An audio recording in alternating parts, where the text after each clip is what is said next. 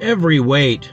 Redeeming the Time Brothers podcast, a podcast by Gene Kissinger and Norman Kissinger, two brothers who spent their lives in ministry and raising large families. Our desire is to provide a digital place for those who long belong. And as always, we want to leave a nightlight on. Pray that nightlight is out of Hebrews chapter 12, verse 1. Wherefore, seeing we also are compassed about with so great a cloud of witnesses, let us lay aside every weight and the sin which does so easily beset us, and let us run with patience the race that is set before us. It's talking, of course, about our example in life, Jesus. He is our propitiation, the satisfaction for God's righteous judgment on our sin, but he's also our example. So he saves us, and then in the process of sanctification, he shows us how to live.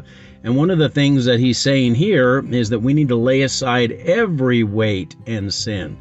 Not some weight and not some sin. See, there's two things. First of all, there's cares that we are to cast upon God because God cares for us. It says in 1 Peter in the book of Psalms. And there are sins that we confess to God, and he forgives us. So I cast my cares, I confess my sins, but I don't just do it to some of them, I'm to do it to all of them. Does that make sense? Sometimes we will confess some sin, and then we'll leave other sin sort of scooched off to the side, tucked up in a little closet somewhere that we're not ready to deal with just yet. And then we pat ourselves on the back because we've confessed some sin. And then we think we're going to be able to run the race of faith with that sin tucked away, burdening us down. That doesn't work that way.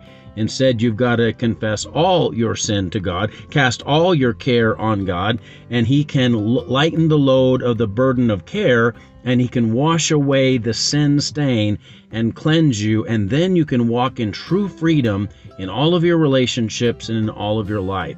So if you're weighed down today, confess your sin to God, because if we confess our sin, he is faithful and just to forgive us our sin and cleanse us from all unrighteousness, and cast your cares upon Jesus, and he'll help you lift your load. Dear Lord God, I thank you for these dear ones. I pray that you would bless them, help them to have a night of rest, a time of joy and peace. Allow them to know your great love for them. In Jesus' name, amen. Hey, God bless you. I love you, but Jesus loves you so much more. Have a great night.